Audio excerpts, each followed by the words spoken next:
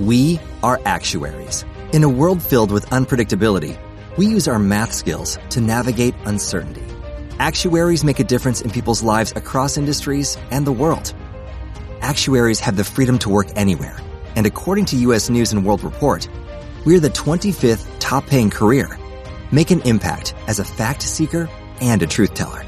Use your math skills for good as an actuary. The world needs you. Hope you guys are having a great Wednesday night. It is Wednesday, May 12, 2021. I am the Solomonster, and this is your AEW Dynamite review. Tonight, we had our second taste of New Japan Blood on AEW television. First, it was Kenta a few months ago. Tonight, it was Yuji Nagata challenging Jon Moxley for the IWGP United States Championship. Oh, I've been waiting for this. And then we had that main event. And we have a brand new TNT champion. His name is Miro, and all it took was him putting down the video game controller and killing dudes. Going around and killing dudes. Which is what I've been waiting for him to do. Not only is he the new TNT champion, but I think those two guys had a kick-ass main event of what overall was a very good episode of Dynamite tonight. I thought this was a very strong show. They have 3 title matches set up for the show tonight, including the tag team titles. Big match with the Young Bucks defending against SCU. If SCU loses, there would be no more SCU. No more Chris Daniels tagging with Frankie Kazarian. That was the big stipulation hanging over that match tonight. So we got a lot to run through here. Like I said, on what I thought overall was a very strong show here on the road to Double or Nothing, which is coming up in just a few weeks. Plus, we got some news here to talk about at the very beginning. AEW is taking Dynamite back on the road starting in July. I know a lot of you have been waiting for this, especially those of you who have been waiting to get back out at the different wrestling events, planning your trips down to Jacksonville. Although they're going to be leaving Jacksonville, but I know there's a fair number of people who are hoping to attend Double or Nothing, which is going to be full capacity in a few weeks, about 5,000 people. Don't know if they're going to get to 5,000, but that's around the number they're going to allow inside the venue for the event at the end of the month. But earlier this week, the announcement was made, and I'm just going to read from it right now. This is directly from AEW earlier this week. After safely hosting 27 live ticketed events throughout the past 9 months at Daly's Place in Jacksonville, Florida, AEW is bringing the excitement of its flagship show Dynamite to Miami, Austin, and Dallas this summer. What do those locations have in common? It's Texas and it's Florida, because of course it is. It's Texas and it's Florida, the 2 states that are completely open 100%. So not really much of a surprise that they would be going on the road there.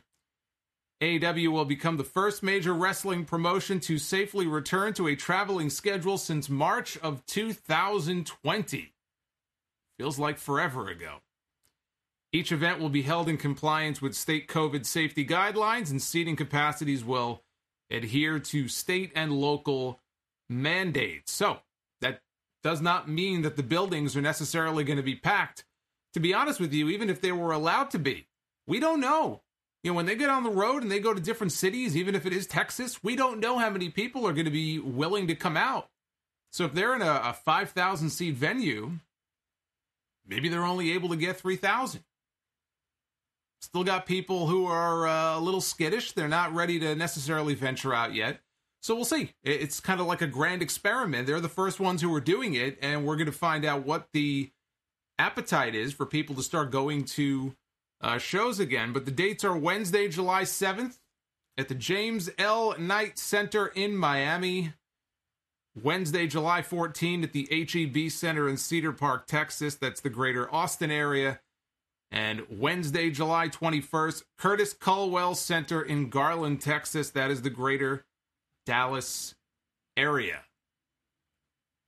So who among you in the chat is planning on going? Let me know. Or you can send in a super chat, either way. Because if you're going to send something in the chat, there's no way I'm going to see it right now. But I'm curious if anybody listening to this is planning on attending any of these shows. I don't know how many of you live near these areas. I don't know that people are going to be flying in from cross country to go to Dynamite, but let me know. Let me know. Let me know where your head is at as far as starting to get out and go to some of these events in the big arenas. Ricky Starks, unfortunately, who we did not see tonight, Ricky Starks is expected to miss around 3 months of in-ring action due to a fractured neck. Credit to the Voices of Wrestling. I think they first broke the story on their Patreon a few days ago about the injury. He is still expected to appear on television, so it's not as if we're not going to see Ricky Starks for 3 months. I didn't see him tonight, but he'll be around. You know, maybe on Dark even. He'll make appearances with Team Taz, but he will not be physically competing or performing in the ring due to the injury. This is from that very scary spot in the match he had several weeks ago on Dynamite with Hangman Page. Hangman gave him a release German suplex. He came down right on the back of his neck, and he no-sold it. So he immediately popped right up to his feet. The match continued. He finished the match, although I don't think I've seen him in the ring since. So he totally no-sold it, but man, you know, that adrenaline, when it wears off, it's a bitch. So I'm sure either in the back that night or the next morning, once all the adrenaline wore off, and he kind of had that cool-down period, he felt it. Fractured neck is no joke. The good news is that it doesn't look like he's going to need surgery. So they're going to give it a few months, let it heal on its own. He should be good to go, hopefully. You never know with these things. They could wait 3 months and his neck could still be jacked up. Hopefully he won't need surgery. It doesn't look like he will. And I'm pulling for him to come back as soon as possible. Ricky Starks is one of the kind of those diamonds in the rough that they have in this company. One of those young guys who's going to go on to much bigger and better things. I see big things in his future, but he's got to stay healthy. You don't want to start messing around with the neck. Ask Taz. Taz knows about neck injuries. It's not something you want to get involved in. So tonight we opened hot. I love this opening to this show tonight. I just thought this was so much fun. The first 15 minutes of this show I thought were a blast. We had the New Japan Pro Wrestling sensation. I guess sensation's not really the right word. He's been around for decades. New Japan's own Yuji Nagata. Out there with Ren Narita, escorting him to the ring. Is Ren Narita still a young lion? I feel like Ren Narita was a young lion going back about 2 or 3 years. Is he still technically considered a young lion? I don't want to disrespect him or anything, but I put that in my notes. I said, young lion, Ren Narita, escorting him down to the ring to take on Jon Moxley for Moxley's IWGP United States Championship, the first such title defense of that belt on AEW television. So this was a historic night, history in the making here on this program. Moxley entered through the crowd with Eddie Kingston to the song Wild Thing by the Troggs. Tony Khan busting open that wallet. Unless that song is just so old, it's in the public domain now and it doesn't cost him a penny. I don't think that's the case, though. I'm sure he had to pay. Whatever it was, I'm sure he had to pay for it. Apparently, this was a nod, something of a tribute to Atsushi Onita, who had many an entrance to that theme song. And so this was, I guess, Moxley's little tribute to him. So it may have just been a one-night thing. I actually like Jon Moxley's AEW theme song a lot. I mean, it's just an instrumental, just like his WWE theme was. And I liked his WWE theme. I think his AEW theme kicks ass. I love it. So I actually hope that this was just a one-time tribute and this is not his new theme song, because I don't know if I'm one of the few, but I have no issue with his AEW song. Excalibur talked about Nagata's rivalry years ago with the Ultimo Dragon when they used to wrestle each other on WCW television. Last time that Yuji Nagata appeared on TNT, 23 years ago. And just think back. How old were you? And what were you doing 23 years ago? I was thinking about that myself. 23 years ago... What year? Well, that would have been 98, right? Right in the heart of the Attitude Era. I was going to my first Monday Night Raw. I won tickets from a radio station. I was sitting up in the luxury box. I was meeting Owen Hart and Mick Foley. 23 years ago, and this guy is still going. This guy's 53 years old. Nagata looked good out there. You know, little slow in the early going, and then once this really kind of kicked up to that next level, man, he was throwing those kicks. He was coming off the top rope. He looked good.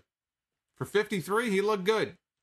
I saw somebody online refer to Nagata as sort of the babyface equivalent, like in New Japan, the babyface equivalent to what Minoru Suzuki would be. Now, there's only one Minoru Suzuki, but I can kind of see that. I guess, again, if you want to say the babyface, non-sort of scary-looking equivalent, I guess I could see that. I think that's a fair comparison. They also said that this match would be contested under New Japan rules, meaning a 60-minute time limit and a 20 count outside the ring. I wish they would adopt the 20 count here in the States. I just think it makes a lot more sense. Instead of doing the slow count, you count at a normal pace, and you kick in an extra 10 seconds. When they do it in New Japan, especially for the big matches, what I love, you have the ring announcer, you hear him on the mic, on the loudspeaker, and as he's getting closer to 20, the count is becoming more dramatic. So he'll go 15, 16, 17, 18, and then the guy right at the last minute slides into the ring. I wish they would adopt that here in this country. They showed Rocky Romero sitting in the audience. He's sort of the bridge between the two companies. So they were exchanging forearms in the middle of the ring. Out on the floor, Moxley hit a diving knee off the apron, sent Nagata into the barricade. Nagata caught Moxley with an exploder suplex for a near fall. And a little bit later on, Moxley hit a German suplex, running lariat for 2. Nagata powered out of a pile driver attempt and put Moxley up on the top rope, hit an avalanche exploder right off the top. Moxley applied a rear naked choke, and Nagata escaped into the armbar. And this is, of course, his signature spot. Camera zooms in on the whites of his eyes. Actually, the camera almost missed it at first. As he was doing the whole whites of the eyes thing, the camera cut away. The fuck are you doing? You don't cut away during a spot like that. Thankfully, he was still doing it when they cut back to him, so they didn't miss it. But Moxley got to the ropes. They traded strikes. Nagata hit an enziguri. Moxley came back with a sliding lariat, went for the bulldog choke. And Moxley, I don't know exactly where it happened or when it happened. Somewhere in here, he got cut under his eye, so he got a little bit of hard-way blood. Not the last time we would see blood on this show. And finally, Moxley hit the elevated paradigm shift for the win to retain the championship. The outcome here was never in doubt. I don't think anybody expected Nagata to walk out with the belt. But when the match was over, Moxley put the belt on the mat. He laid it down right in front of Nagata. He got down on his knees. He bowed down to him. Nagata bowed back as a show of respect. They got up. They raised each other's hands. Wild Thing was playing over the PA system. I thought this was fucking great. If I had to sum this whole opening up in one word, fun. This was a fun open. And one of my favorite Dynamite openings, frankly, that they've done on this show. I love this. More of this, please. More title defenses. More crossover between the two promotions. This was the first step in that. And AEW, obviously, is heading back out on the road in the next few months, so the timing could not be any more perfect. They're going to have more New Japan crossover in the future. By then, they may be in some other city, in a packed building. And we'll see what the response is when they send the next talent out. Hopefully it's somebody with a little bit younger and somebody with a bigger name than Yuji Nagata. Maybe they'll send Minoru. Maybe they'll send Suzuki next time. Maybe. Actually, you know who they should send next? Yano. You cowards. Send Yano. Maybe the only man who could strike fear in the heart of Jon Moxley. Send Yano to Dynamite. Yeah, Santiago says he wishes the match was a little bit longer. It could have gone a few minutes longer, but I'm not complaining about anything in that opening segment. Look at all the shit that they had on the show tonight. Seriously. They're always, and that's one of the Achilles heels. They try to put too much sometimes on these shows. So the very definition of AEW when they do these Dynamite shows, they're trying to shovel 15 pounds of shit into a 5-pound bag. They're trying their hardest. And sometimes it's just too much. So they don't really have a minute to spare given everybody they want to get on the show. Alex Marvez was backstage with what is left of the inner, or what was left at that time of the Inner Circle. It looked like they only had 3 guys in the building. Ortiz, Jake Hager, and Sammy Guevara. They were talking about blood and guts last week. Ortiz admitted that the Pinnacle won, but MJF showed his true colors with what he did at the end of the show. Said Santana was arrested and detained for his use of a fork. Arrested and detained, really? Interesting. So then why is MJF out? Is he out on bail? He tried to murder somebody. I guess using a fork on somebody as a weapon, that's unacceptable. But trying to shove someone from a high altitude down to their death, that's all right. That's all right. You know what that is? That's white privilege. That's right.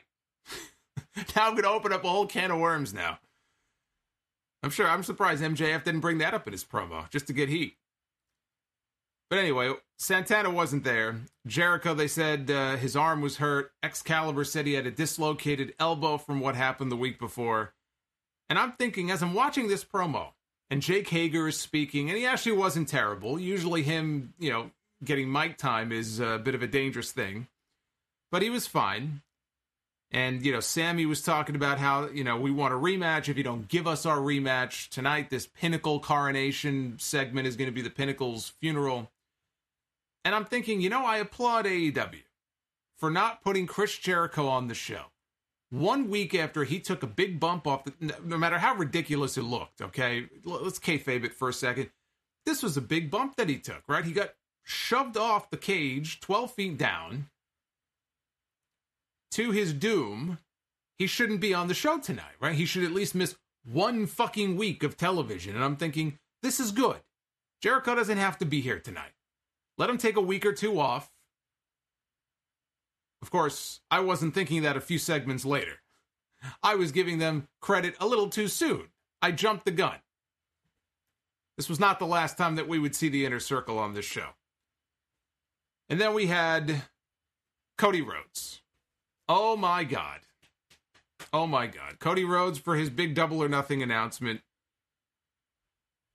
Oh boy. This promo.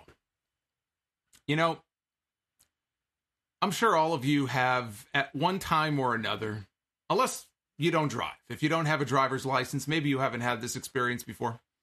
But you'll have your GPS open on your phone, in your car, whatever. The GPS wants to take you a certain way. But you know that you don't want to go that way because that's going to take you out of your way. Why am I going to go all the way this way and add 20 minutes onto my commute just to get to my destination when I can go this way? Right? We've all had that experience. Well, this is kind of what this promo was like. They wanted to go the scenic route when you didn't have to go the scenic route. Instead of going left, you could have gone right and you would have gotten to the same destination. I didn't know where this promo was going. This promo touched on a little bit of everything.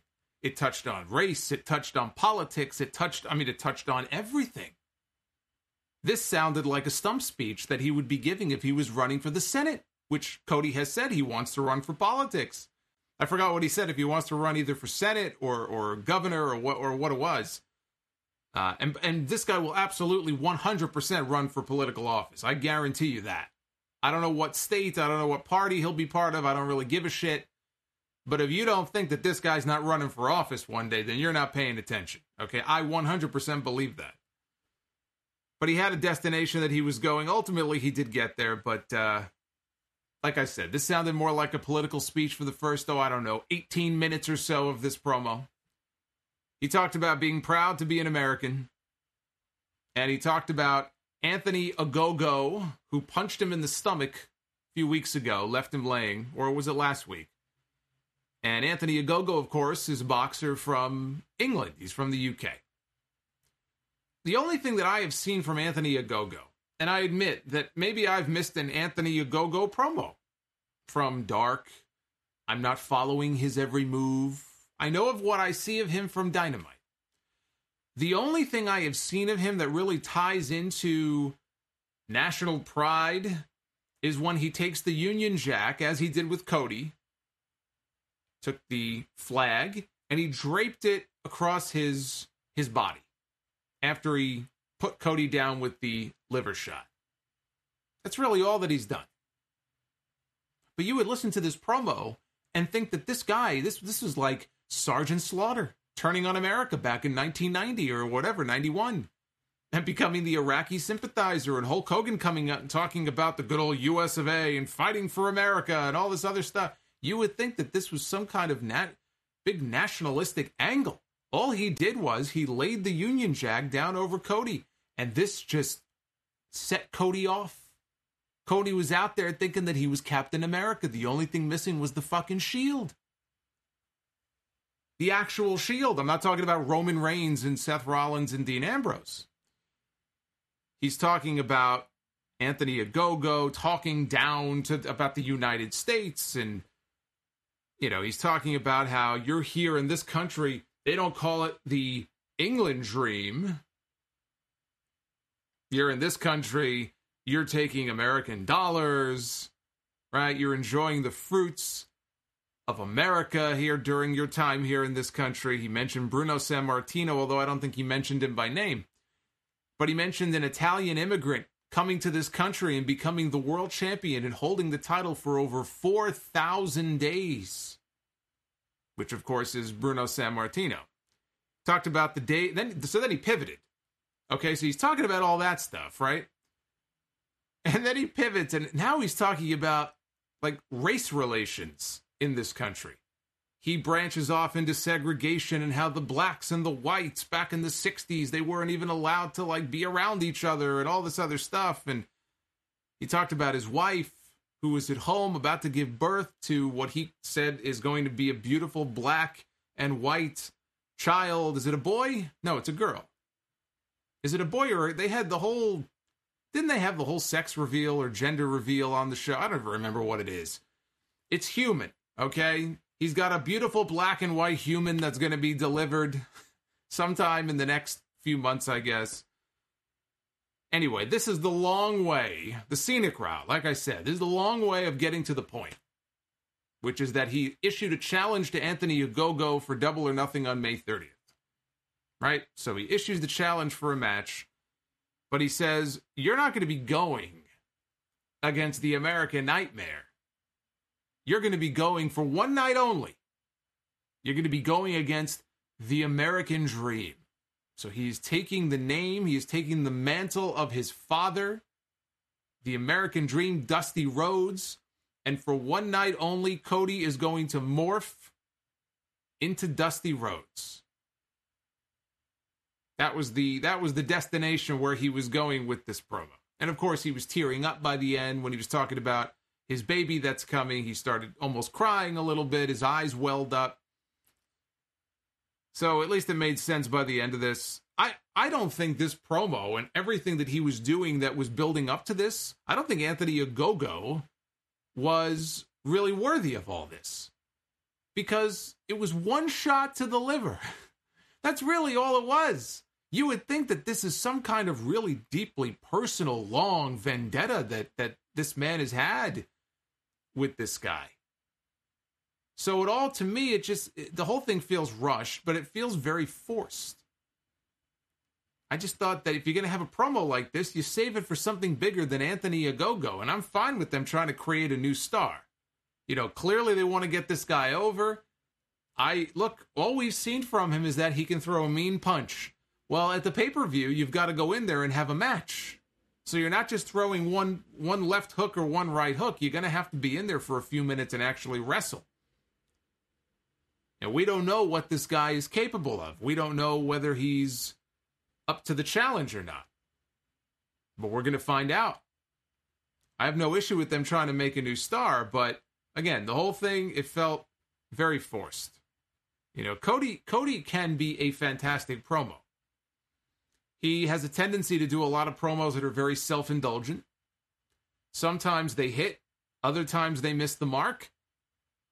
This was less of a hit and more of, I think, just kind of getting into the weeds when he didn't have to. This could have been simplified. You could have added a few more minutes onto the Yuji Nagata-John Moxley match and cut a little bit out of this promo.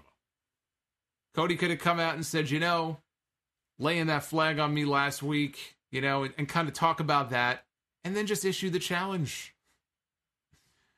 But he was going somewhere with it, and he took the long way.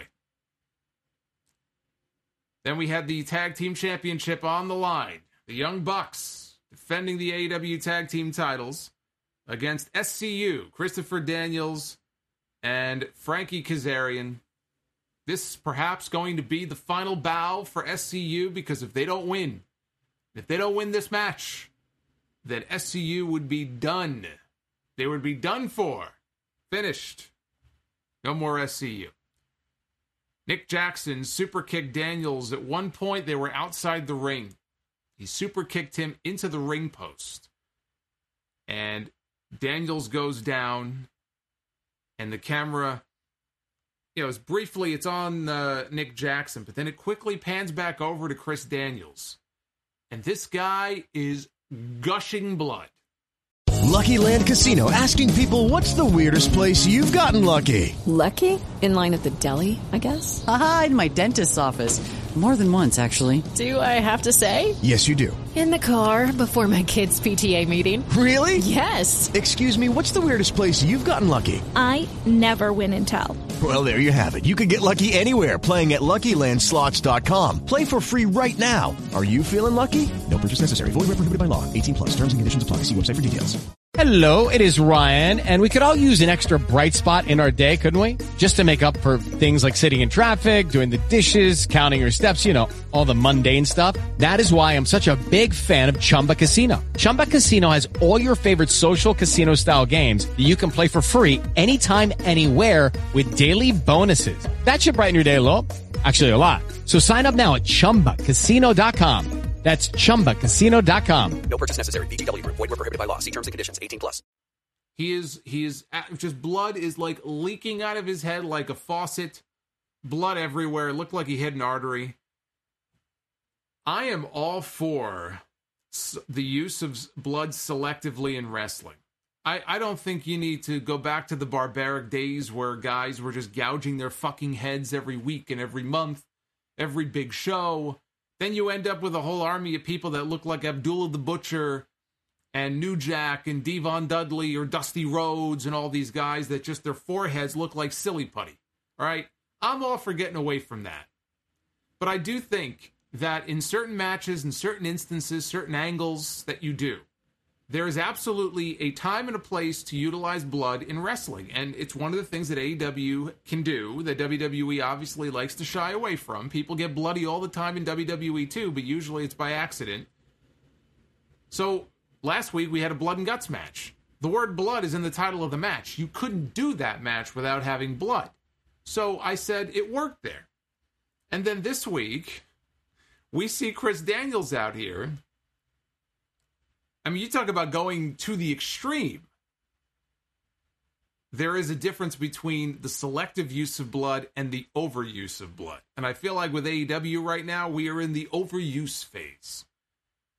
We are in hyperdrive when it comes to the overuse of blood.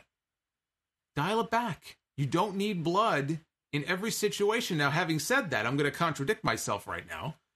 Because as I'm watching this, I'm thinking, boy, this is completely unnecessary. Do we really need blood again a week after we had blood and guts?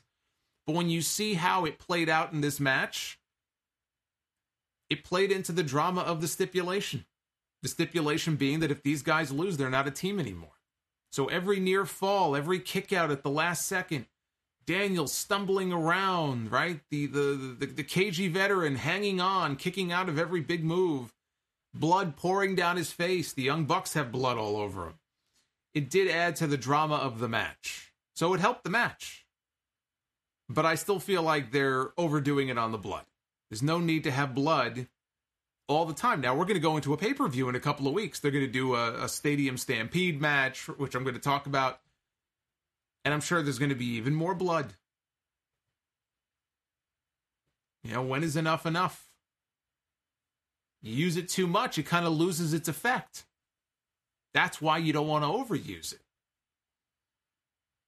Kazarian fought out of a more bang for your buck.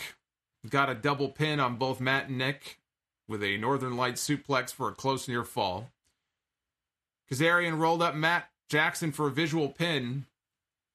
Gallows, though, had the referee distracted. And as I'm watching this, and the announcers are complaining, hey, ref, pay attention, hey, ref, turn around, I didn't even know who the referee was. I couldn't see, but I knew. Like, I didn't know, but I knew.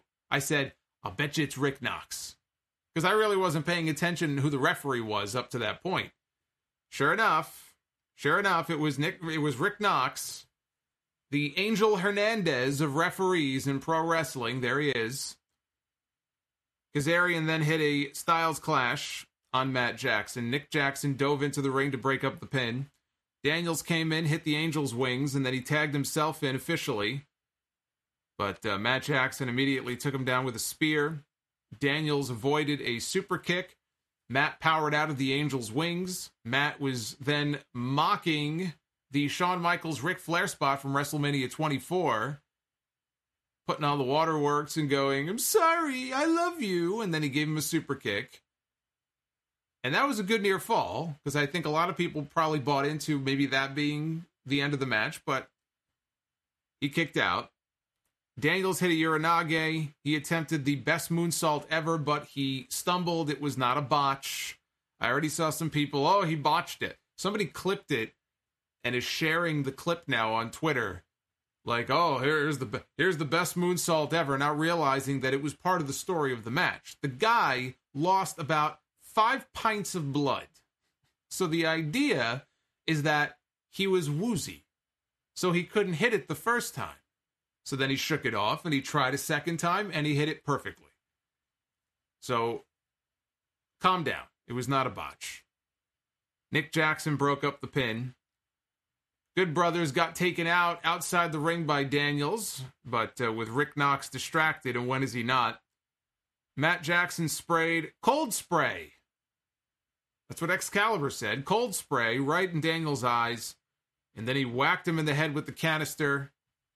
And they got me on that. I thought that was it. He kicked out. That was a good near fall. They even got me on that. Nick Jackson tagged in. The Bucks hit the BTE trigger. Kazarian was all the way on the ramp. And he can see this. He could see, like right in front of his eyes, he can see SCU just evaporating. And he dives into the ring. But I think it was Nick Jackson was kind of blocking him. And he didn't make it in time. And the Young Bucks get the pin. They retain their tag team titles. And SCU is finished. SCU is no more. So now AEW is down one team. It's a good thing they have a lot of teams. Although not as many. Not as many. SCU now is done. Right? You've got the Lucha Bros really aren't a thing at the moment. But they still have a good number of teams. They got the Butcher and the Blade, and they got the Bucks, and now you got Moxley and Eddie Kingston are doing their thing, and you've got Ethan Page and Scorpio Sky, I guess, are a team now. So they still have Private Party, so they still have a good number of teams. Jurassic Express, Varsity Blondes, The Acclaimed. So if one or two teams go down, because they have a surplus of teams, the division is still strong. One of their strong points in this company is the tag team division, especially compared to certain other companies. But there's one thing here that is, they have to be called out on here. This was just egregious. And again, it might have just been a time management issue, but the match ends. This team, they've been together for years. Even before they came to AEW, they've been in AEW from day one. This should be a bigger deal, right? They just lost. Frankie Kazarian looks like he's about to snap. Maybe he's going to go heel and beat up Daniels. What's he going to do, right? He gets back into the ring. Daniels is a bloody mess. And what do? They cut away. They actually cut away. And this is something that happens a lot on Dynamite. You know, they don't give these post-match angles enough time to breathe. This is a problem. It happens on more than one occasion on the show where they just cut away too soon. But to cut away in a moment like that, so for example, they cut away and they went and they immediately then cut back and they showed us a replay of what we missed. Now, all that happened is that they hugged. They embraced in the middle of the ring. But you can't cut away from a moment like that. You got to let it play out and then cut away. So I thought that was very dumb. The match itself, I thought, was very good. The blood ended up enhancing it, but I stand by my point. Way too much blood going on in this company right now. Blood and guts, perfect. Big match like that, no problem with it. But it shouldn't be on television every week. That's what it feels like. It feels like a weekly occurrence now. And I'm not talking about when somebody accidentally gets cut open, like we saw that earlier in the show with Moxley, right? That was an accident. Cody, when he had the match with QT Marshall, I don't know if he cut himself or not. It's Cody's. Knowing him, he probably did. I thought that was just an accidental cut. I'm not talking about that. I'm talking about planned blood.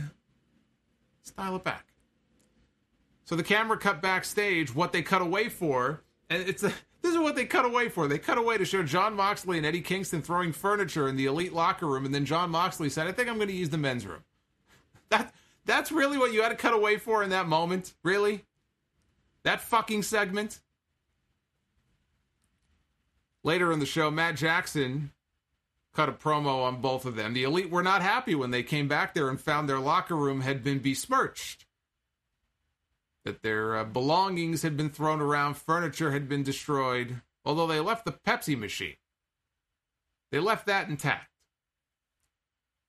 But Matt Jackson, that is, was talking about Varsity Blondes before he addresses Jon Moxley and Eddie Kingston. Let's talk about next week, he says. And I guess Varsity Blondes are pretty high up there in the rankings, and he goes, next week, we're going to put our titles on the line against Griff Garrison and Brian Pillman Jr., and he starts to mock Pillman by saying, you want to be like your dad? You want to be like your daddy? You want to hold this? So they're playing that angle up, and next week it's going to be the Varsity Blondes against the Young Bucks. But then he challenged Jon Moxley and Eddie Kingston to a super kick party, a double or nothing for the titles, so there it is. It's like I said a few weeks ago, it felt like that's what they were setting up for. Moxley and Kingston as a team, challenging for the titles at the pay-per-view. I would do the title change. If it were me, I'd pull the BTE trigger and take those belts off those guys and put them on Moxley and Eddie Kingston. I think Moxley and Kingston are great. I just love watching them on television. They're fun to watch together. So if you want to put the belts on them and then put them back on the Bucks in a month or two, then go ahead. You know, Kenny Omega, he's going to be champion for a while. We know that. The Bucks don't have to hold the belts for another 6 months. I say put them on Moxley and Kingston at the pay-per-view. We had a backstage interview with Christian Cage. Santiago in the chat says, who the F is Griff Garrison? How dare you? How do you not know who Griff Garrison is? Come on, man. Don't you know Griff? He's the crime dog. You never see the crime dog on TV? Isn't that his name? Griff? Gruff? Is it Gruff? McGriff. McGruff. No, it's McGruff. I think it's McGruff. Christian Cage was in the back, as I said, being interviewed about Team Taz. Next week, he's got an open challenge to any member of Team Taz who wants to step up and challenge him. And then he announced that he's going to be in the Casino Battle Royale, a double or nothing. Then he gets interrupted by Matt Sydal. And Matt Sydal says, in fact, he is going to win the Battle Royal, a double or nothing, because it's redemption that he's looking for. If you remember when Sydal debuted last year at AEW, he was what do they call that final entrant? There's a name for it. The wild card entry or something, but he was, I think, the last man in. He was the big mystery entry. And unfortunately, he had that little snafu where he slipped on the top rope. It looked pretty bad. It was pretty embarrassing. So he's, I guess, looking to avenge that. But he said that instead of Team Taz, it would not be one of them that Christian would be facing next week. It would be him. He signed on the dotted line to accept his open challenge. And so next Wednesday, it's going to be Christian Cage one-on-one against Matt Sydal, which should be a very good match. Here's what I think. And I don't know if the Battle Royal of the pay-per-view is on the pre-show or if that's going to be on the pay-per-view itself. So I could already see, oh my God, look at this. Christian's in the company for, a month and already he's on the pre-show. What I think happened is that they were building to Christian one-on-one against Ricky Starks. Ricky Starks now is going to be out for a while. He's hurt. He's not cleared to compete. Lucky Land Casino, asking people, what's the weirdest place you've gotten lucky? Lucky? In line at the deli, I guess? Aha, in my dentist's office. More than once, actually. Do I have to say? Yes, you do. In the car before my kids' PTA meeting. Really? Yes. Excuse me, what's the weirdest place you've gotten lucky? I never win and tell. Well, there you have it. You can get lucky anywhere, playing at LuckyLandSlots.com. Play for free right now. Are you feeling lucky? No purchase necessary. Void where prohibited by law. 18+. Terms and conditions apply. See website for details. With Lucky Land Slots, you can get lucky just about anywhere. Dearly beloved, we are gathered here today to... Has anyone seen the bride and groom? Sorry, we're here. We were getting lucky in the limo and we lost track of time. No, Lucky Land Casino, with cash prizes that add up quicker than a guest registry. In that case, I pronounce you lucky. Play for free at LuckyLandSlots.com. Daily bonuses are waiting. No purchase necessary. Void where prohibited by law. 18+. Terms and conditions apply. See website for details. So I think this is the fallback. I think this is the backup plan. They needed something for Christian to do, and I think that's putting him in the Battle Royal. I just can't believe that their idea for him was just to throw him in the Battle Royal, unless he's going to win it. I mean, unless they're just going to build up to a Christian Cage win. It just seemed like Ricky Starks would be the next obvious member of Team Taz to put him in the ring with. I think that would have been great. I think it would have been great for Starks to work with him to work with Starks. Maybe they would have done the match on Dynamite next week and not the pay-per-view. Maybe. But that's what I think happened here. And I think they had to come up with a plan B, and that's what this is. But Cage against Sydal next week, that should be very good. We have Orange Cassidy against Pac in a world title eliminator match. The winner would challenge Kenny Omega for the championship at Double or Nothing. Before that, though, I just want to remind you guys, because there's only a few weeks left, so I want you to take advantage of this. Some of you did last week. So I want more of you to go ahead and sign up. GetAmazonMusic.com/Solomonster. You see, it says 30 days free. Well, guess what? It ain't 30 days free. It's 3 months. 90 days free.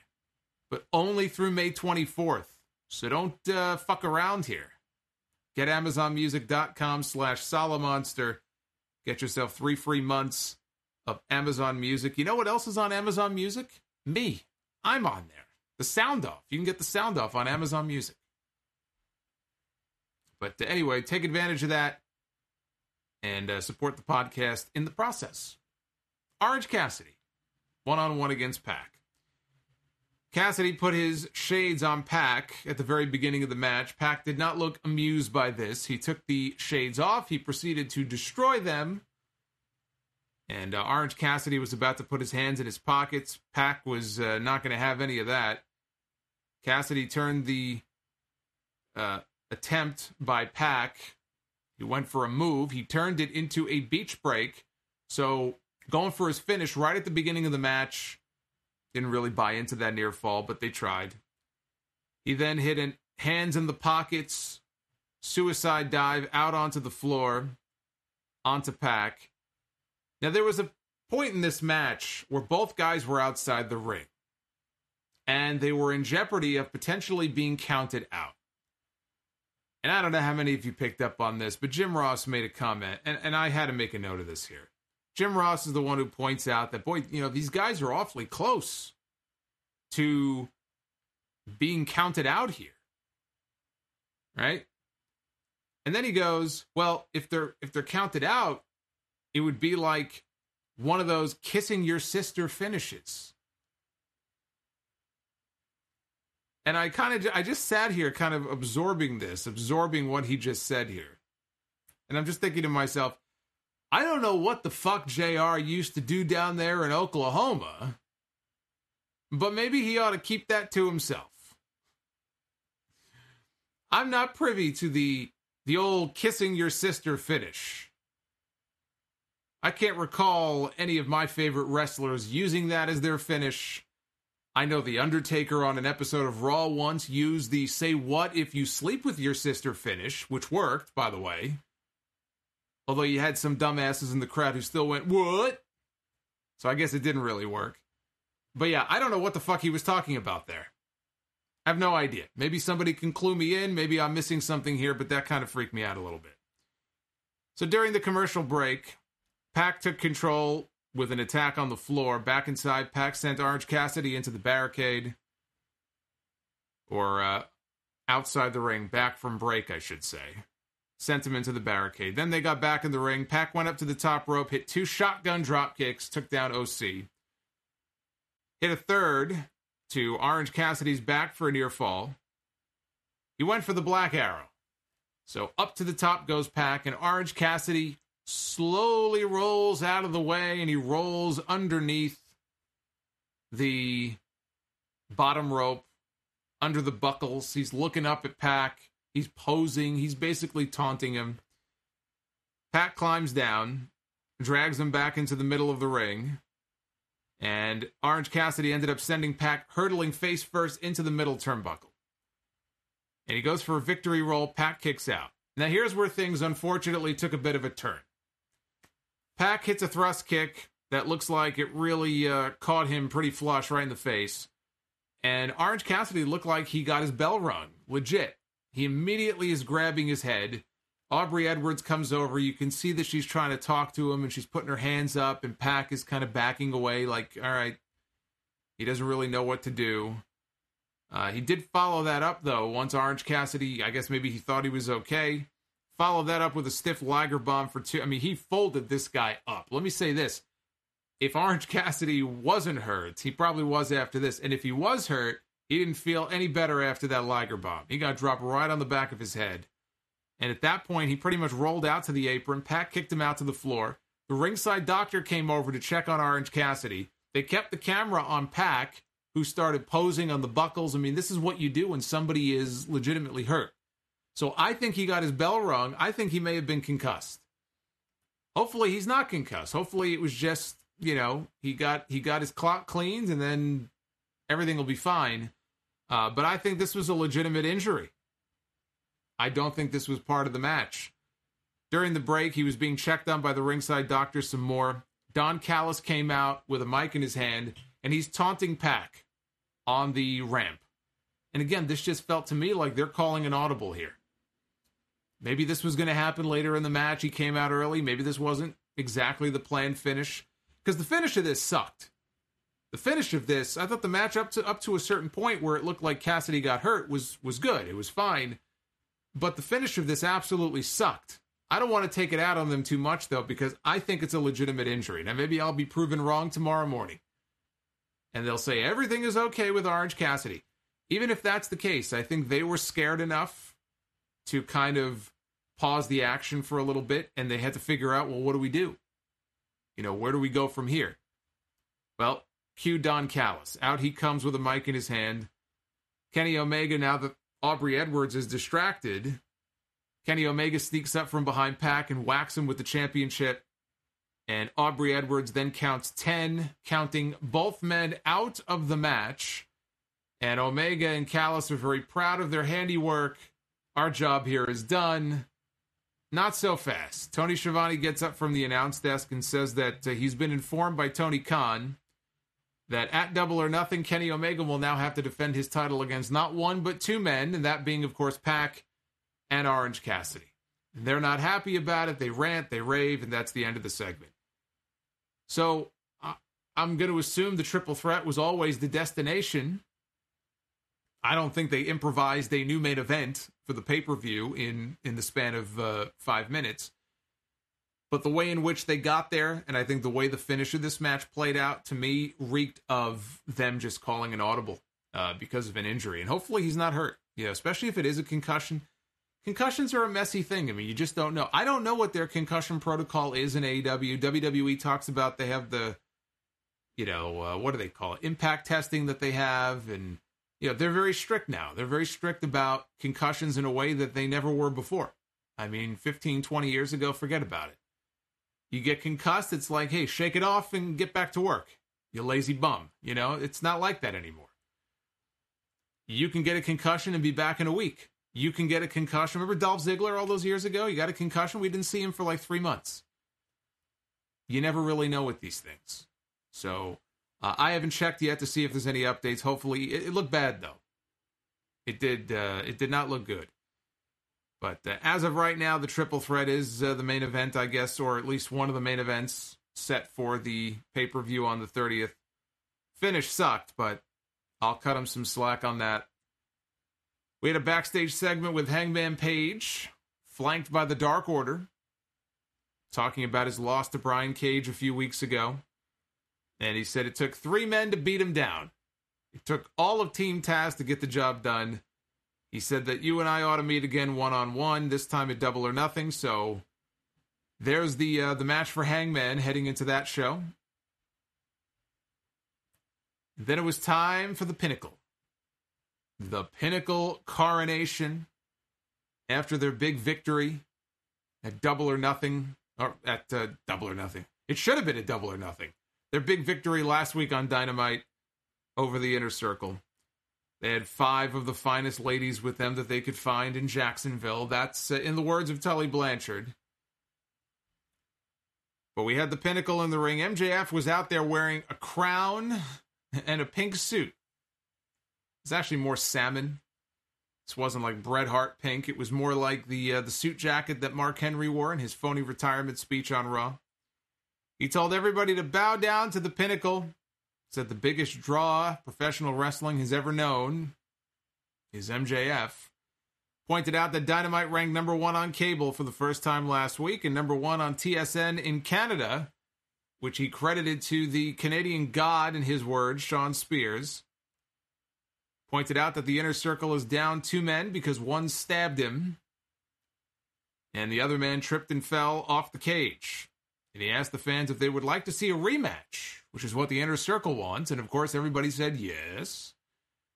So then he said no, because he's a fucking heel. That's what he does. He doesn't give you what you want. Tully Blanchard took the microphone, and he was very loud. This was a Tully Blanchard promo where he screams into the microphone, but it's good, though. It's good screaming. Right? He's a very old school guy. All those guys screamed. Flair screamed, the Warriors screamed, Hogan screamed, everybody. You know who didn't scream? Jake Roberts. Jake Roberts talked very softly. He would make you listen instead of yelling at you. But Tully Blanchard said that these men took everything the Inner Circle could take, and by the end, the Inner Circle was quitting. And he then handed out 5 gold watches. 5 gold watches. I think Rolexes. I guess they would have been Rolexes. All of a sudden, we hear a horn honking, and it turned out to be Ortiz, Hager, and Sammy Guevara riding in on some kind of vehicle. I don't know what it was. It was some kind of weird sport vehicle. And I could, before the big reveal, I could already see there was somebody else in the back, and I kind of got a view of who it was, and I said, oh, come on. And sure enough, who pops his head out of the back of the vehicle? It's Chris Jericho. Now, his arm and his elbow, it is in a cast, but it's Chris Jericho. They couldn't even keep him off television for 1 week. 1 week. He had to be back on the show the very next week. And he looked fine, aside from the big giant cast on his arm. He otherwise looked perfectly fine. You couldn't keep him off for 1 fucking week. So Jericho pops up, and he also says, want to know if you're going to give us the rematch that we asked for. And MJF said, no rematch. It is Ryan here, and I have a question for you. What do you do when you win? Like, are you a fist pumper, a woohooer, a hand clapper, a high fiver? I kind of like the high five, but if you want to hone in on those winning moves, check out Chumba Casino. At ChumbaCasino.com, choose from hundreds of social casino-style games for your chance to redeem serious cash prizes. There are new game releases weekly, plus free daily bonuses, so don't wait. Start having the most fun ever at ChumbaCasino.com. No purchase necessary. VGW Group. Void where prohibited by law. See terms and conditions. 18+. With the Lucky Land Slots, you can get lucky just about anywhere. This is your captain speaking. We've got clear runway and the weather's fine, but we're just going to circle up here a while and get lucky. No, nothing like that. It's just these cash prizes add up quick. So I suggest you sit back, keep your tray table upright, and start getting lucky. Play for free at LuckyLandSlots.com. Are you feeling lucky? No purchase necessary. Void where prohibited by law. 18+ terms and conditions apply. See website for details. And so Sammy Guevara, he takes control of this high-powered hose. Looks like an army tank, where they have the thing that's going to just blast something out at these guys. And what they end up blasting out is a little bit of the bubbly, or what we were supposed to believe is a little bit of the bubbly. They filled their tank with, I guess, a whole bunch of champagne. And they hosed down the members of the Pinnacle. Yes, we got a beer truck retread here on Dynamite.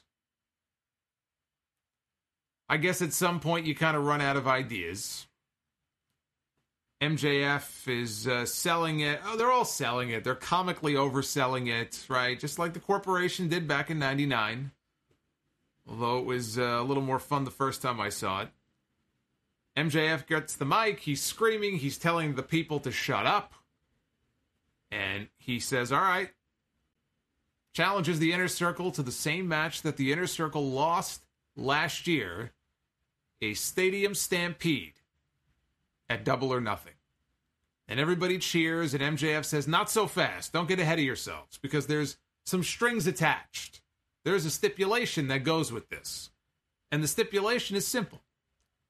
If the Inner Circle loses like they did last year, the Inner Circle must disband forever. The Inner Circle is no more if they fail to win the Stadium Stampede at Double or Nothing. And Jericho didn't give an answer. He looked like he was going to have to give it some thought. So we don't know yet. The match is not yet official. Of course, it will be. But that is the big stipulation for the match coming up on the 30th. As far as the Stadium Stampede goes, look, I didn't think they were going to do another one. I really didn't.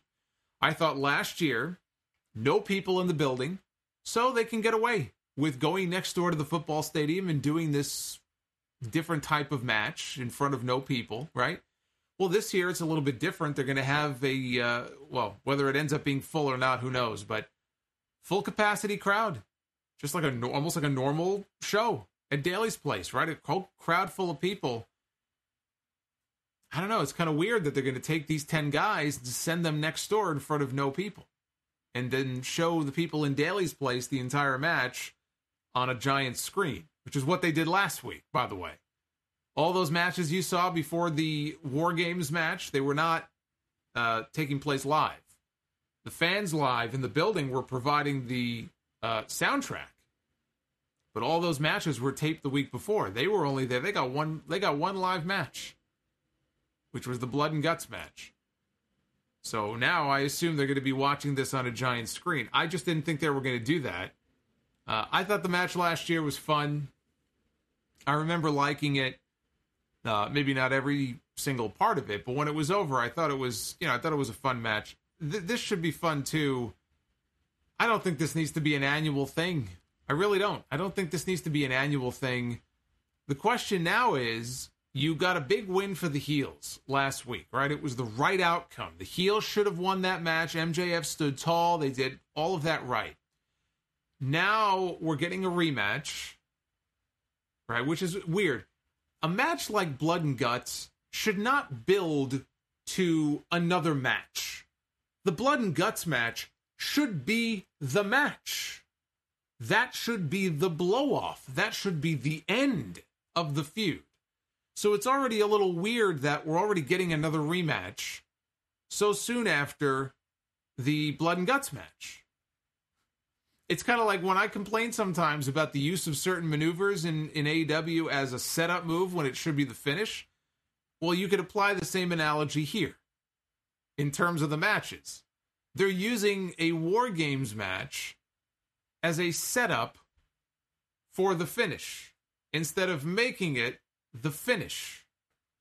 The blood and guts match, the War Games match, is the new Destroyer in AEW.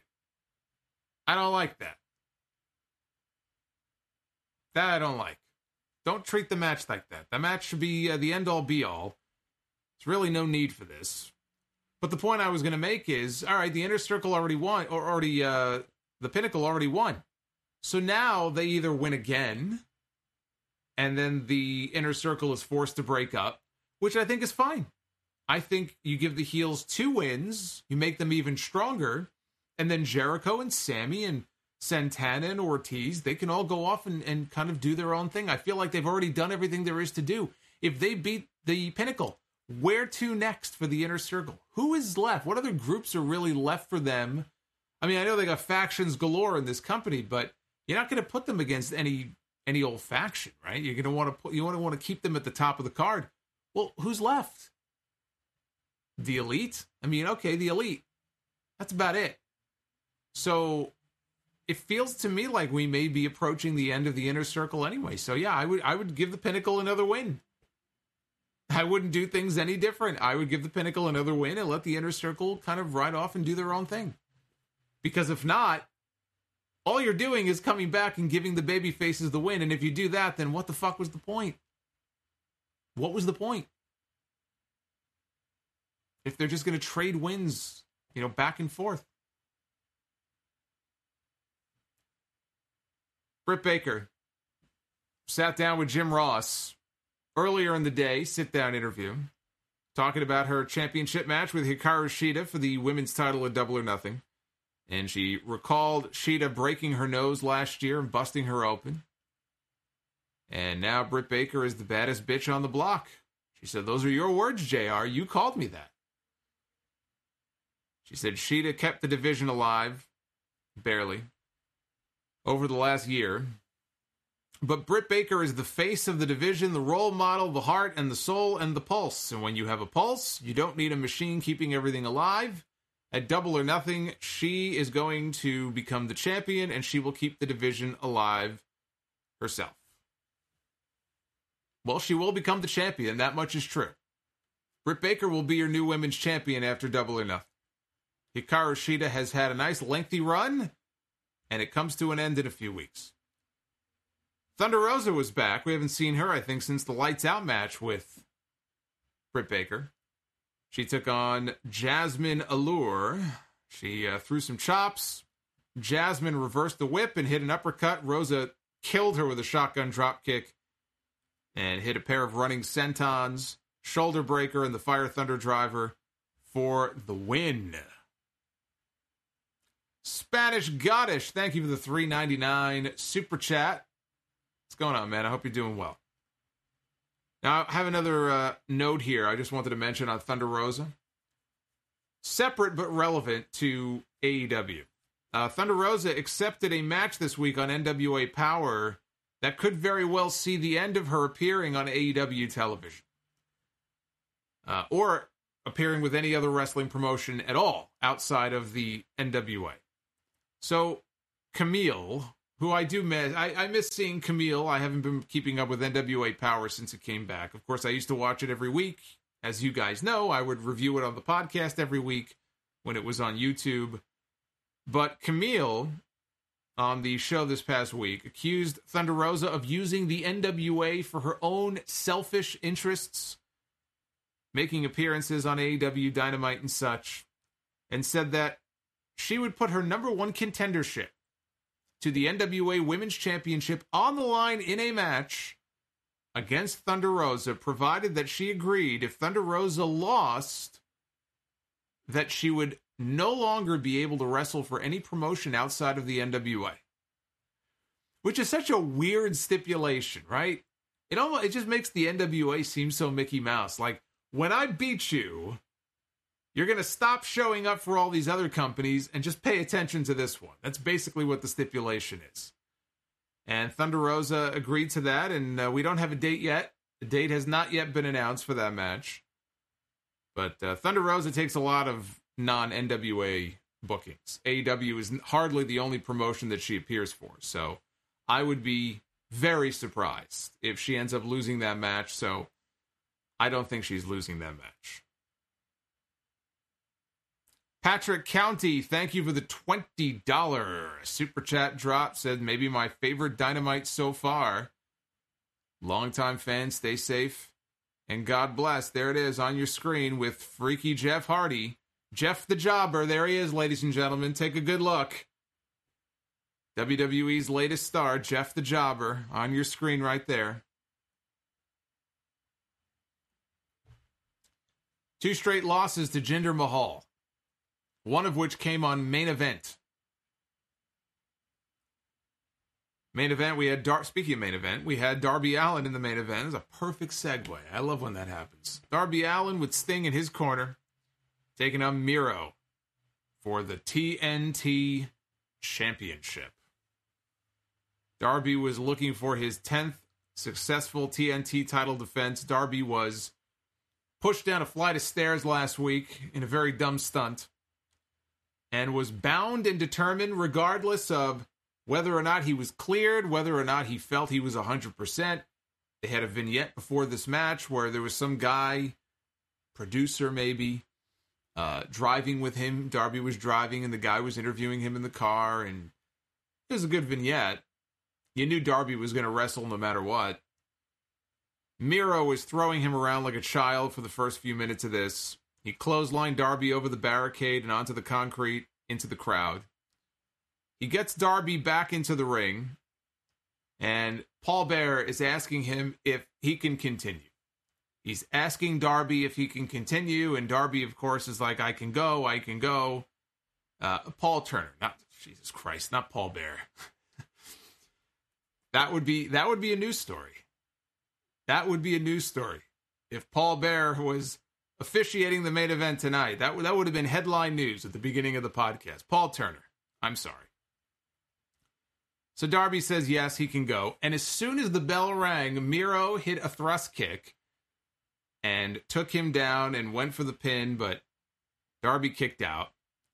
So, of course, Darby makes a comeback and hits the cannonball tope through the ropes, knocking Miro down. I mean, he came out with such velocity. When I say cannonball dive out through the ropes, he looked like he was shot out of a cannon. And I loved it because he nailed Miro. I say this with Rey Fenix, and I say this with Santos Escobar in NXT.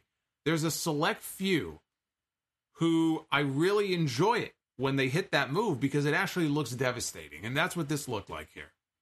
Darby just came like a bat out of hell and took down Miro outside the ring.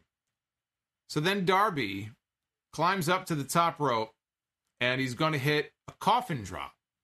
And he hits a coffin drop from the very top onto Miro, out on the floor. Miro, though, catches him and throws him overhead release German. Actually, it wasn't an overhead release, but it was a release German suplex. And he drops him on the floor. He bounced. Took their final picture-in-picture break.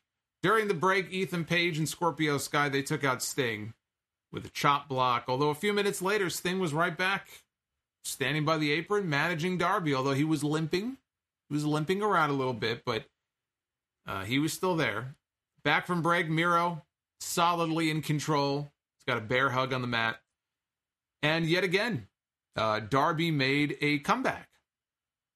Darby makes a comeback, gets a sleeper on Miro, gets Miro down on one knee. Miro, though, makes it to the ropes for a break. Darby jumps right back on him on the floor now. He's got a sleeper hold on him. I like how he was pinching his nose closed to try to cut off the air supply. Miro ran him into the wall. Over by the timekeeper's table, there's this wall. Just ran him right into it to break the hold. So back inside, Miro is torturing Darby some more, and the camera gets this close-up shot. Darby is sitting up against the middle and the bottom rope, and he looks at Sting. Sting is standing right outside the ring, staring at him, trying to motivate him. and Darby puts his fist out for a fist bump, and he and Sting share a fist bump. This is like something out of a movie or something. That would be the last fist bump before Darby was sent to his death here in this match. Darby hits the flipping stunner, gets a roll up for a near fall. Hits a second flipping stunner, goes up for the coffin drop, lands on Miro, but as he lands on Miro, Miro catches him on the way down, on the landing, hits a release German, Darby lands on his feet, Darby hits a code red for a very close near fall. And then Miro locks in his game over finish. He yanks back on Darby's body. Darby, I guess, passed out. Referee calls for the bell. And your new TNT champion, thy name is Miro. Miro is the new TNT champion. As I said last week, he would be. Now, not a doubt in my mind. That's the whole point of doing the injury angle with Darby last week. That's the only reason they did the injury angle with Darby last week, was to give him a built-in excuse. He's the scrappy underdog. He's going to fight. He's going to kick out. There's going to be a few near falls, but in the end, he will fall.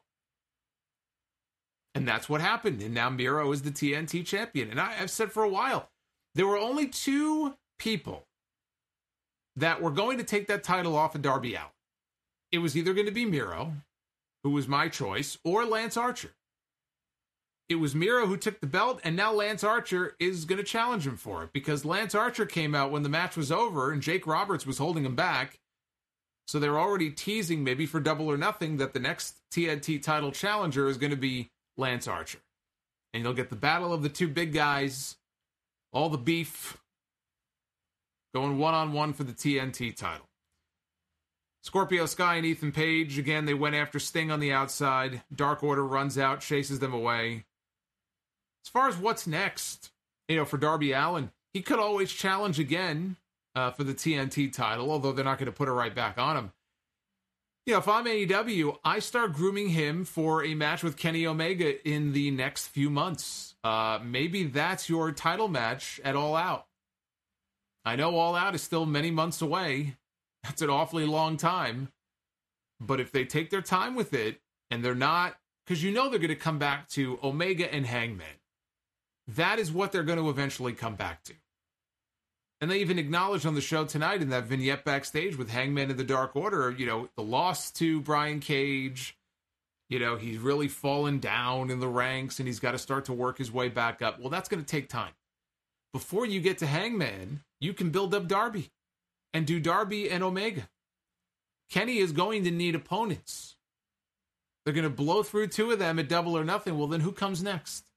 I don't have the rankings in front of me, but who's next? Lance Archer is going to go after the TNT title. Sting's not wrestling. You got Christian.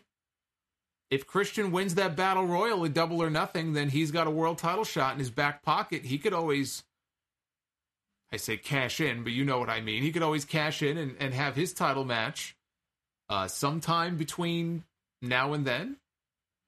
Maybe they go with Omega and Christian. Labor Day weekend.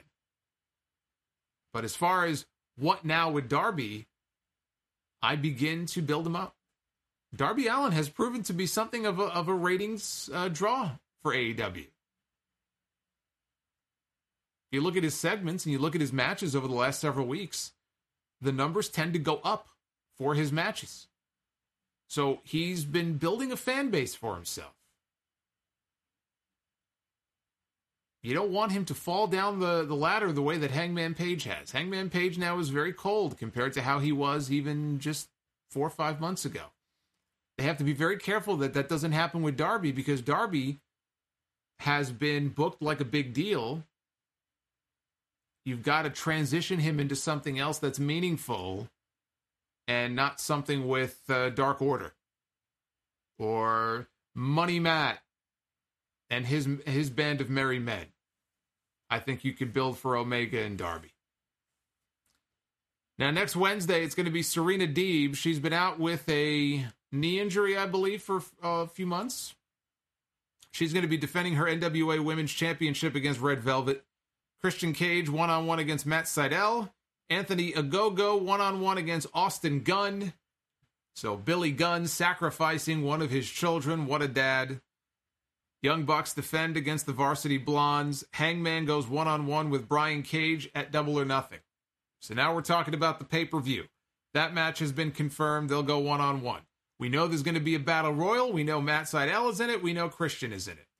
Cody one-on-one against Anthony Ogogo, fighting for the United States of America. If Cody doesn't win this match, I do believe that England will take over the United States. I believe that the UK will invade the US. We're all going to have to drink tea and all that other, stuff that you do over there, I guess, if you believe in, old school 80s wrestling promos, right? All the old tropes and stereotypes. Tea and crumpets, and we'll have to watch soccer. It's going to be awful. Cricket. I don't want that. You don't want that either. So we have to root for Cody. We have to root for the United States of America. It's us against them at Double or Nothing. It's the American Dream, one-on-one against Anthony Ogogo. It's fucking ridiculous. We've got Shida defending the women's title against Britt Baker. We've got Omega defending the world title against Pac and Orange Cassidy. That, of course, is if Cassidy is not hurt. And even though it's not official yet, we're obviously going to get Stadium Stampede Part 2. Dried Chicken Without Flavor says, right, eating biscuits. I mean, what an awful thing, right? Although I've had the biscuits from Popeyes. Fucking unbelievable. If they're anything like that, I'll move to the UK myself. I got a lot of UK fans. And I gotta like that. Let's go to the poll. The Insta poll, 81.6% thumbs up, 18.4% thumbs down with roughly 1,000 votes. Look at that. About 1,000 votes in so far.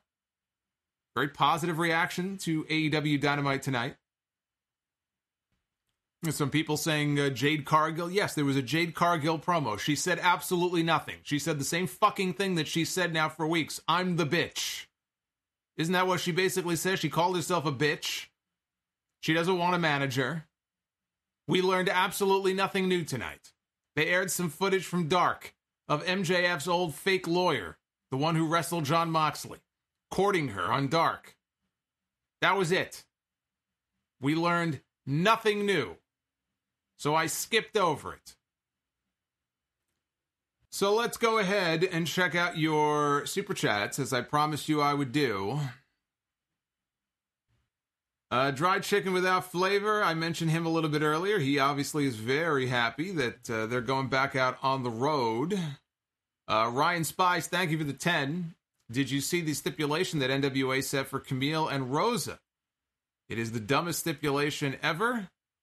Yes, I just talked about that and how dumb it comes up. Well, if you're an NWA fan, though, to me, it just makes the NWA seem Bush League, which I guess it is by comparison to some of these other companies that have TV. Aussie Nando's, I prefer WCW stables than AEW. Natural Born Thrillers and Filthy Animals were great stables. Rodimus Prime with that 55 drop earlier. Pretty kick-ass show. Enjoyed it overall. Loved the U.S. title match. The tag team title match was epic. I wouldn't go that far. I wouldn't call the tag title match epic, but it was very good. Bryant Becerra, hey Solomonster, tonight's show was good. Thank you for the $51, Bryant, again. Brandon Mobley with the $5 super chat. I can't wait to go to Dynamite in Garland again. I went in December of 2019, the night the Bucks fought the Lucha Bros in a street fight. Good venue. So there we go. There's our first fan who is going to be in attendance at one of the AEW road shows coming up. If you are going on the road to any of these AEW events, I know I'm not taking calls every week, but certainly if I am that night, call in. If not, send a message in. I'd love to hear what you thought of the show, or you could drop me an email, drop me a tweet. Let me know how many people are there, what the atmosphere is like. Is it packed? Is it not packed? Is Pac on the show? I'm relying on you guys to let me know. You're going to be my eyes and ears. Food Hive, I'm going to the Dallas show. It's by Home Base. Well, there you go, Food Hive. Let me know how that goes. I want to know what your experience is like Very curious how many people are going to actually turn out for these shows. I don't know that we're going to have a packed house in all of these places. Then again, apparently Machine Gun Kelly, ran a concert at Daly's Place a few weeks ago, had a packed audience, so you never know.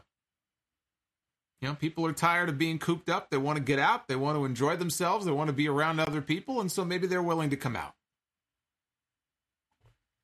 Kayfabe, FTW with the $5 super chat. If AEW introduces trios titles later this year, who would you have as the first champions? Well, if it was a few weeks ago, I would have said Death Triangle. I don't know that Death Triangle is a thing. So if not Death Triangle, I'm trying to think what trio I would like to see with those. I could see Best Friends. I'm not saying I would put the belts on them, but I could see, Orange Cassidy, Trent, Chuck. I could see them holding the belts.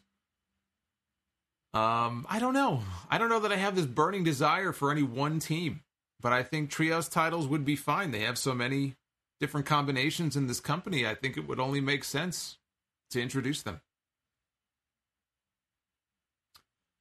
Anti-M Bishop 07 with the $10 super chat. Bishop here. AEW will try to be back in Houston in August. I do plan on going. Epsilon Sama with the Immortal Vegan says Jurassic Express. There you go. Mr. Dynamite says 3 members of the Pinnacle. Yeah, I forgot about Jurassic Express. Epsilon says, think we seeing the American Dragon Bryan Danielson coming out to Final Countdown, going after the American Dream Cody Rhodes on Double or Nothing. No, we are not. It is Ryan here, and I have a question for you. What do you do when you win? Like, are you a fist pumper, a woohooer, a hand clapper, a high fiver? I kind of like the high five, but if you want to hone in on those winning moves, check out Chumba Casino. At ChumbaCasino.com, choose from hundreds of social casino style games for your chance to redeem serious cash prizes. There are new game releases weekly, plus free daily bonuses. So don't wait. Start having the most fun ever at ChumbaCasino.com. No purchase necessary. VGW. Void where prohibited by law. See terms and conditions. 18+. Cody has a match. It is tempting to think about, though, the way Tony Khan seems to be throwing around money to buy up all these, the rights to all these songs, that we could see Bryan coming out to Final Countdown again one day. AEW may be the only place he could do that in. Who else is going to have the money to even plunk down on the music? But no, we're not going to see Bryan to Double or Nothing. If you are going into that pay-per-view with that as your expectation, you are going to be disappointed. Don't do that to yourself. Pedro Velasquez, who are Shawn Michaels' top 5 feuds in your opinion? I mean, this is not any kind of ranked order, but obviously Bret Hart would have to be up there. You would have to... I would think Jericho maybe would be on that list as well. They had some memorable matches in that memorable feud in 2008. Undertaker would be on there. Undertaker may well be number 1, honestly. So who do we got? We got Bret, we got Undertaker, we got Jericho. Some people would say Triple H. I guess that kind of makes sense. Triple H on there. Got one spot left open. He is kind of defined by that feud, I feel like, with Razor Ramon. Right? But it's tough for me to leave Kurt Angle off that list. The build-up to everything at WrestleMania 21, some of those segments on TV. Kurt singing Sexy Kurt. The WrestleMania match. They had 2 more matches that year. They had one at Vengeance, and they had a 30-minute Iron Man match on the Raw Homecoming show. So, you can't really go wrong with Kurt. I don't know. How you rank them, that's a little bit tougher. But I think Undertaker would probably be number 1. Khalid Adam with the $2. Thoughts on Kazarian using the Styles Clash? I just looked at it as a nod to one of his good friends. Nothing wrong with that. Ryan Spies, random guess, but I think Wild Thing was going to be used at Revolution, but they couldn't get the rights in time. It's possible. If it was a tribute to Onita, that would have been the time to do it. That whole main event at Double or Nothing was basically just a big, kind of like a big wet kiss to Onita and Terry Funk back in '94 when they had the first ever time bomb, no ropes exploding barbed wire death match. I didn't realize how much they copied that match until I covered it last week on This Week in History. Right down to some of the spots that they did in that match. The match at Revolution this year was basically like a love ballad to that match with Funk and Onita. Bear Eating. Thank you for the $1.99. Ken terminated by DQ with the $5. It's a good thing Sabu wasn't on Dynamite, because then he would be arrested for using a fork like he did on the great Terry Funk on the barbed wire match. Well, hell, if Abdullah the Butcher were there tonight, he'd be on death row. All the people he's carved up. Ojali Burgos with the $5 super chat. Hope you enjoy WWE Dynamite or Wednesday Night Raw tonight. Of course, because it's AEW, they'll get a pass by the masses. So much for an alternative. Well, you need to be specific. I have no idea what you're talking about. I assume you're talking about the beer truck thing, which I mentioned was clearly a knockoff. But be more specific. What else are you referring to? I don't like these cryptic messages. Bear Eating with the $2.99 super chat. AEW has used fake blood at times. Your thoughts? Well, tonight, I don't see how tonight was fake blood. The way that this guy was leaking, that was not fake blood. I'm sure at times they have used fake blood. WWE has too. They've used blood capsules before.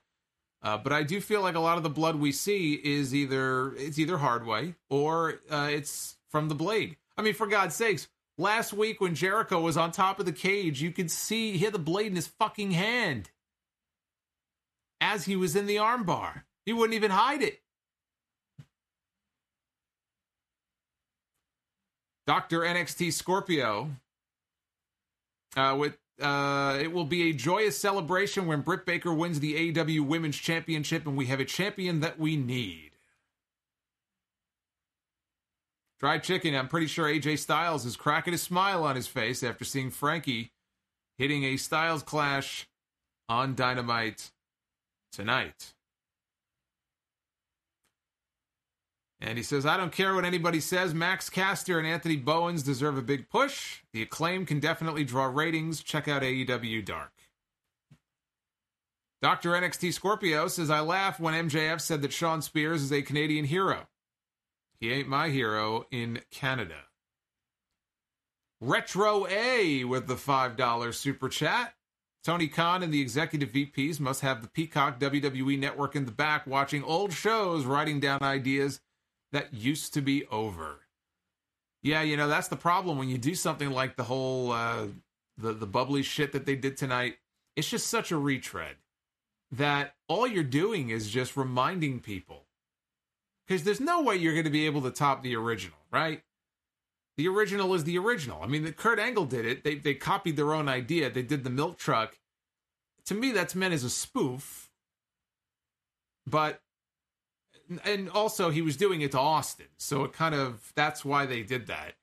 But anybody else who tries to do something like this, where you get all the heels gathered in the ring and there's somebody with like a cannon, like a water cannon shooting stuff at them, all you're going to do is make people think about the beer truck and go, they're doing the beer truck. So maybe you could try to put your own little spin on it. Whatever that would be. I guess they opted not to do that. Spanish Goddess, you need to listen to the Confronting podcast. I don't know what that is, but I'll make a note of that. Thank you, sir. Patrick County, again, thank you earlier for your $20 super chat. Says, maybe my favorite Dynamite so far. Juan Ocampo, all the first match needed was the NJPW announcer. His New Japan theme is better. We need you to do an impersonation of him Oh, Death Rider. Well, I'm not going to do it in Japanese, but there's still time. There will be more between AEW and New Japan. Just got to give it time, patience. New Japan has like 7 wrestlers who are under like COVID lockdown right now. They have their own little COVID outbreak, so we should just be lucky we got Yuji Nagata on this show. I don't know who else they're going to have left if this keeps going down that road.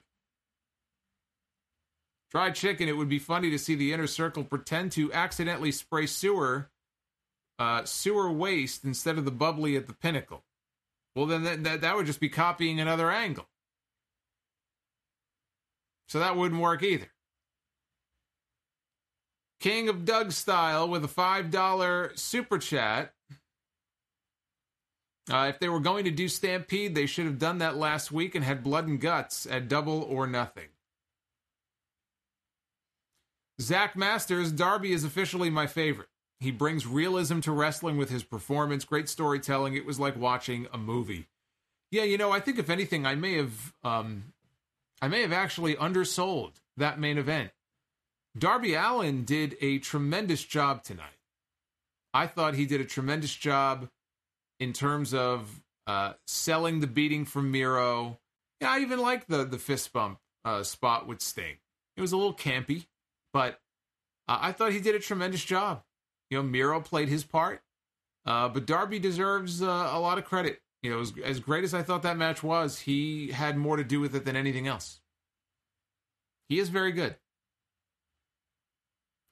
Quintus Brown, who is the better overall, Cody or The Miz? I say Cody. I prefer to hear a Cody promo than a Miz promo. Cody is more believable. Well, it's funny you mentioned The Miz. You just jogged my memory about something that was kind of embarrassing. I don't know if you noticed, but NXT this week, unopposed on Tuesday. Not a lot of competition. There were a couple of NBA games. I think one of them, did under 1 million viewers. I mean, one of them did normal numbers. NXT fell below 700,000 for the first time since moving unopposed to Tuesdays. 697,000. The penultimate episode of Miz and Mrs. on USA after Raw Monday night, I believe the number was 784,000. Miz and Mrs. did better than NXT. Think about that. And I guess that's good for Miz and Mrs., but more than it being good for Miz and Mrs., that's just pathetic for NXT. And I don't know what to attribute that to. I mean, they were promoting a women's championship, actually 2 championship matches they promoted for the show this week, the women's title and the cruiserweight title. And they got beat out by the Miz's reality show. That's sad. That's just sad. Who would I prefer on promos? We've seen Miz cut very good promos. Obviously, we think back to the Talking Smack segment with Daniel Bryan, so we know he has it in him. Cody is a very good promo. He's just too self-indulgent sometimes and too long-winded in these promos for and not always for really any purpose. I mean, I'm going to say of the two, I got to go with Cody. But again, I don't want to say that Miz is a terrible promo. He's not. It's just that most of the time when we see him on TV, he says a whole lot of nothing. He has absolutely nothing of any significance to say. Cody, at least, does go from big feud sometimes to big feud, and he'll have that kind of one money promo that he cuts, and we get to see that more often than we get to see it from The Miz, because most of the time The Miz is doing comedy. Cody's not out there to do comedy. The Miz is out there to do comedy. So I'll go with Cody, but part of it is just the material that they're given. Cody has the freedom to basically do whatever because he's a fucking EVP. Miz doesn't have that luxury. It's a little bit different. Dried chicken without flavor. $10 super chat. Japan is going through a state of emergency due to another wave of COVID in the country. New Japan shows have been postponed. Hopefully Riho can come back to the States. See, I thought Riho was already here. When she came back, I thought she was in Florida and she was staying here for a while. I didn't realize she had gone back to Japan, so it could be a little while before we see her again, if that's the case. Ken terminated by DQ. Why do some marks like Dry Chicken like the Acclaimed? They are good workers, but Hit Row are better workers and have better rhymes. Well, that's your opinion. I mean, you say that Hit Row has better rhymes. We've seen Hit Row on television for 1 week. We saw Top Dollar on NXT rapping his promo. That was the first time that they spoke as a group on television. So how do you know that they have better raps than the Acclaimed? The Acclaimed have been doing it for several months now. Max Caster is very good. He's very creative with his raps. I have no issue with the Acclaimed. If I like the Acclaimed more than I like Hit Row on NXT, does that make me a mark? Are you calling me a mark? It's a pretty stupid thing to say. So I wouldn't call him a mark for having an opinion. I like Hit Row. I'm going to talk more about that on the podcast on Sunday. That's one of the highlights of NXT from last night. Swerve Scott, he's finally in a groove. They finally got him doing something meaningful on NXT. And I like the group. I like the presentation. I like that segment on the show last night. You know, there's room to like both. You don't have to just compare the two. It's not like, you're playing for one team or the other. It's okay to like both. But I just think that's a bizarre thing to say. Ben Cathery, a big fan from Melbourne, Australia. Halfway around the world. And Magician Sapphire with the $10 Super Chat. Darby is definitely on his way to bigger things. He's going to be a future AEW World Champion one day. Has that superstar aura. He will. He's, again, one of those guys like a Sammy or a Jungle Boy that you build around, and one day Darby will have the top title. I believe that. It won't be this year. Could be next year. Could be the year after. He's already proven to be something of a ratings draw, so I mean, as compared to everybody else in the company, you don't find too many people when you look at their quarter hours that kind of move them the way that he does. So he's got something. I don't know, exactly what it is, but there's a certain characteristic that he has that clearly people find interesting or they find appealing. Maybe it's whatever got people interested in seeing Crow Sting all those years ago, the kind of dark, brooding character. He's not as big. He's a small guy. But he's got that explosiveness about him. He's got that little bit of a mystique about him. He's a crazy fucking guy. He's obviously willing to put his body through things that the normal average person would not be willing to do. Takes a lot of risks. He's like a walking episode of Jackass. So whatever it is, there is a certain appeal there. Pedro Velasquez with a $5 super chat. You may be the last one. As a fan of Santana and Ortiz, I would like AEW to push them as a serious main event team. Do you think AEW should consider that? Yeah, absolutely. No doubt. Without question. Without question. That's why they're in one of the top factions that's featured on TV in this company. That's why they were in the Blood and Guts match last week. They deserve to be featured and spotlighted in a top role. And one day they will have tag team gold in AEW. Also goes back to House of Glory. That's where they're from. Private Party. Got to call some of their matches. Of course I'm a fan. Do you think Finn Balor will ever jump to AEW? I mean, ever is, it's such a long time. I can't say that he'll never jump to AEW. I can't say that nobody will ever jump to AEW. It's possible.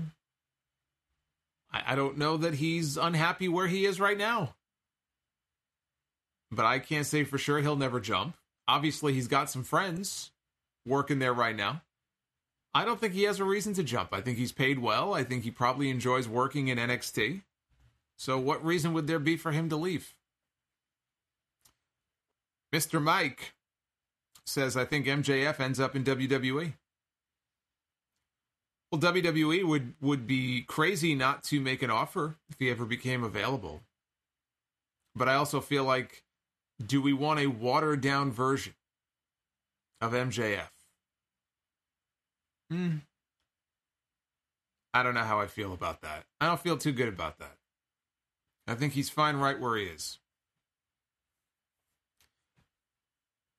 Food Hive, what was for dinner? Salamonster, cereal or sponsor? Sponsor, actually. I had another one of their meals tonight. Fucking amazing, man. I'm going to be talking about it Sunday on the show. And I got an offer. I got an offer for you guys. So yeah, I mean, it's a sponsor this week, but I'm telling you, you need to take advantage of this. It was fucking good. Even you would be proud, by the way. You know, I think you know by now I'm not exactly a master chef. And I was very proud of myself when I was done cooking this thing up. It was a like an apricot. It had like an apricot jam. It was like a chicken dish. I have it listed over here somewhere, but oh my God, with string beans and some white rice. It was so good. It was so good. You guys are going to love it. I'm telling you. You guys are really going to love it. So tune into the podcast on Sunday. I'll let you know what it is. Actually, I'll probably tweet about it tomorrow, too. So I'll give you guys a code that you can use. Ojali has chimed in to clarify. Thank you for the $10, by the way. Says, I'm talking about pay-per-view bouts that are rematches of what we just saw on TV. Pinnacle against Inner Circle, Cage against Page, Cage and Page, Cage and Page. Pay-per-view matches with little build. Also that Matt Jackson, Shawn Michaels stuff. Yeah, I guess the Matt Jackson, Shawn Michaels thing. See, that didn't bother me too much because they're just a bunch of dicks on TV. And he was just sort of yucking it up on purpose. That didn't bother me, but obviously before I just, you know, if you saw, I ranted on the whole, you know, treating blood and guts like a setup move. I agree with you on that. I think it's an ass-backwards way of doing things.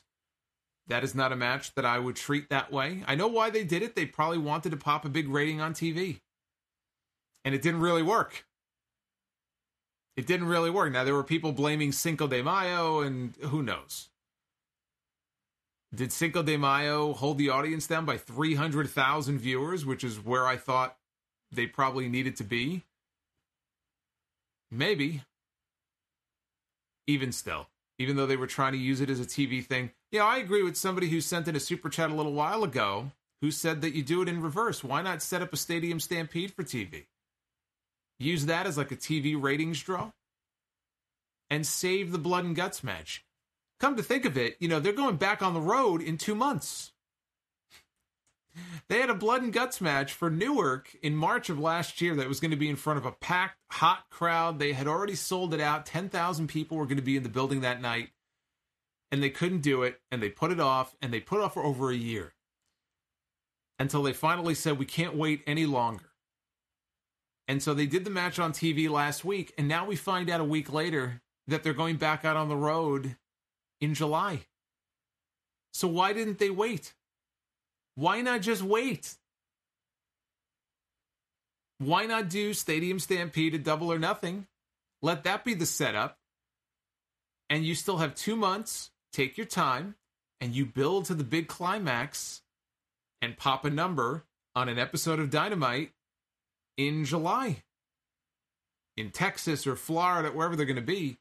But in a different place, a different building in front of... I mean, unless they just felt that these buildings they're running, and I don't know the nature of these buildings that they're running, how big they are. Maybe they can't fit 2 rings in these buildings. That's a possibility. But, I mean, if they could fit 2 rings, then my God, you're going back on the road in 7 or 8 weeks. Why wouldn't you just wait? You've made it this far. Is it going to kill you to wait another 2 months? It's kind of a waste. Could have had blood and guts on the road. It's the only thing I could think of, is those buildings are just too small for them to accommodate 2 rings. Otherwise, I don't know why they would do that. Dry chicken without flavor. Kenny Omega is a perfect annoying heel. I love it. He is very annoying. Kenny Omega is a very polarizing personality. There are people who absolutely love him, and they love his matches from New Japan and the matches with Okada. And then there are people who can't stand the sight of him. And I'm not just talking about a certain guy living over there in Kentucky. But there are just people who just don't like him. They have this visceral hatred for him. So I feel like you can't really be in the middle on Kenny Omega. You love him or you just hate the guy's guts. But, when you're trying to be a heel, getting people to hate your guts, that's not really such a bad thing now, is it? That's kind of what you want when you're a heel. You want people to hate you. So anyway, thank you all for your super chats and all of your support. Don't forget, get AmazonMusic.com/Solomonster. I'm going to talk about NXT from last night, and I'm going to talk about all the other news of the week. We got more history coming up on the podcast this Sunday. That's going to be episode 704. So I hope you will join me then for that. Actually, there's a pay-per-view this weekend. Yeah, it's WrestleMania Backlash on Sunday night. It doesn't feel like it, though.